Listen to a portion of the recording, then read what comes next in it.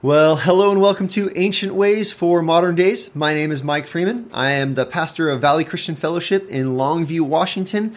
And what you have today is our New Testament devotion that is following along with our 2022 Bible reading plan. And so today, as we are now on Friday, the last day of the week, the very first week of January, we are going to cover the 5th chapter of Matthew chapter 5. Now, what I want to do today is I want to kind of give just a brief overview of the chapter, and then I want to zero in on one verse that I think encapsulates a lot of the heart of what Jesus is teaching in this chapter. And so Matthew chapter 5, if you're not familiar with it, this is the beginning of Jesus' Sermon on the Mount.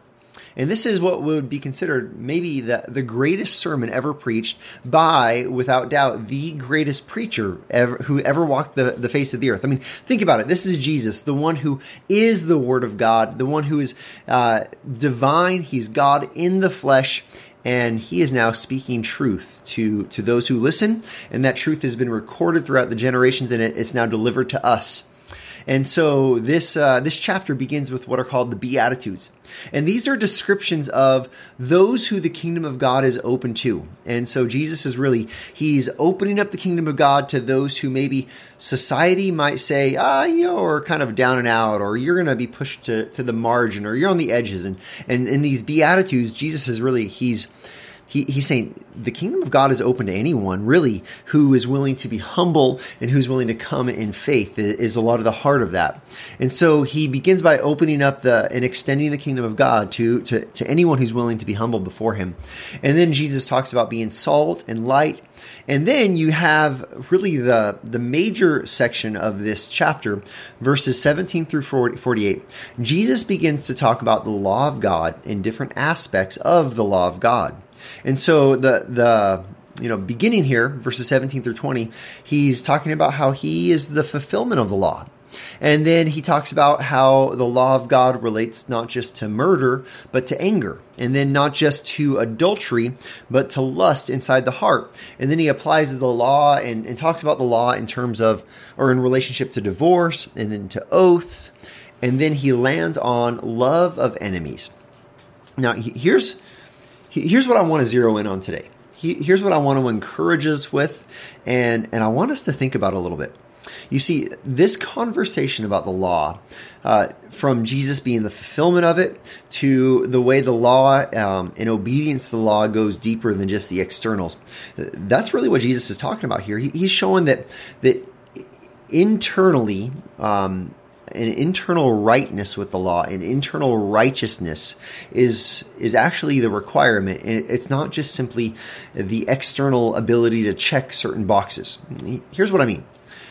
Jesus says, you have heard it said, you shall not murder. But then he presses deeper and he talks about calling someone an idiot or having anger in your heart and really kind of fostering murderous intent in our own heart. Murder of the heart is what it's been called. And so you might be able to say, oh, I've never killed someone. I've never murdered someone. But internally in your heart, if you have hate toward them, Jesus says you're just as guilty. The same is true with lust. Jesus says, you've heard it said, you shall not commit adultery. But then he presses it deeper, because you might be able to say, well, you know what? I have never had an adulterous relationship with anyone. I have never slept with someone, been sexually intimate with someone who is not my wife. But Jesus says, but if you look with lust upon a woman, you have committed adultery in your heart, adultery of the heart. And so Jesus, he says, it's not this external obedience that you say, you know what, I have done the minimum that the law requires, or I've got away with as much as I can. I've gotten as far up to that edge as I can. Jesus is saying that's not the point here. He's saying that there is an internal conformity to the spirit of the law, to loving God and loving neighbor. In fact, if you look at the one verse that I want to zero in on, it's chapter 5, verse 20. Jesus says this, he says, for I tell you, unless your righteousness exceeds that of the scribes and Pharisees, you will never enter the kingdom of heaven. Never enter. He says, you have to have a greater righteousness than that of the scribes and the Pharisees. Now, in Jesus' day, the scribes and the Pharisees, these people were looked up as they were looked up to as the most righteous. These were the virtuous ones. These were the ones that held the spiritual authority, that had spiritual leadership. They were the examples of righteousness. And Jesus says you have to have a righteousness that exceeds theirs. The average person would look at that and say, how am I ever going to have a righteousness that will match theirs? This would be impossible. In fact, this is impossible on your own. You and I, we can never exceed that righteousness, because the reality is Jesus just increased the expectation by saying it's not about external conformity, but it's about an internal alignment with the desire, the heart, the character of God. We look at that and we say, my ship is sunk. I can never have that kind of righteousness on my own. See, this is the point. Jesus has just told us that he has come to fulfill the law. He has come to be the perfect law keeper. When Adam failed to keep the law, Jesus didn't fail. Jesus kept it perfectly. When Israel failed to keep the law, he kept it perfectly. He fulfills it perfectly. And when you and I fail to keep the law, Jesus has kept and fulfilled the law perfectly. And then you know what Jesus does? Jesus ends up taking the sin that you and I have, the consequence for that sin, and he goes and he pays the price for it in full through his death and resurrection on the cross. This is often called the great exchange. It says when Christ, who is the righteousness of God, became sin so that we who were sin can become the righteousness of God. 1 Corinthians 5:21. This is that picture of you and I. We have now been given this gift of righteousness. We now have a righteousness that exceeds that of the scribes and the Pharisees. Because we now have that righteousness that exceeds that of the scribes and the Pharisees, we are not excluded from the kingdom of God, but we are now included. How? By faith. Not by trying to be good enough on our own, not by working harder or being better. Listen, we need to set that aside. You and I, on our own, we cannot have the moral standing. We cannot have the righteousness that is required to enter into the kingdom of heaven. We cannot have that on our own. You and I can never be good enough. But here's the great news.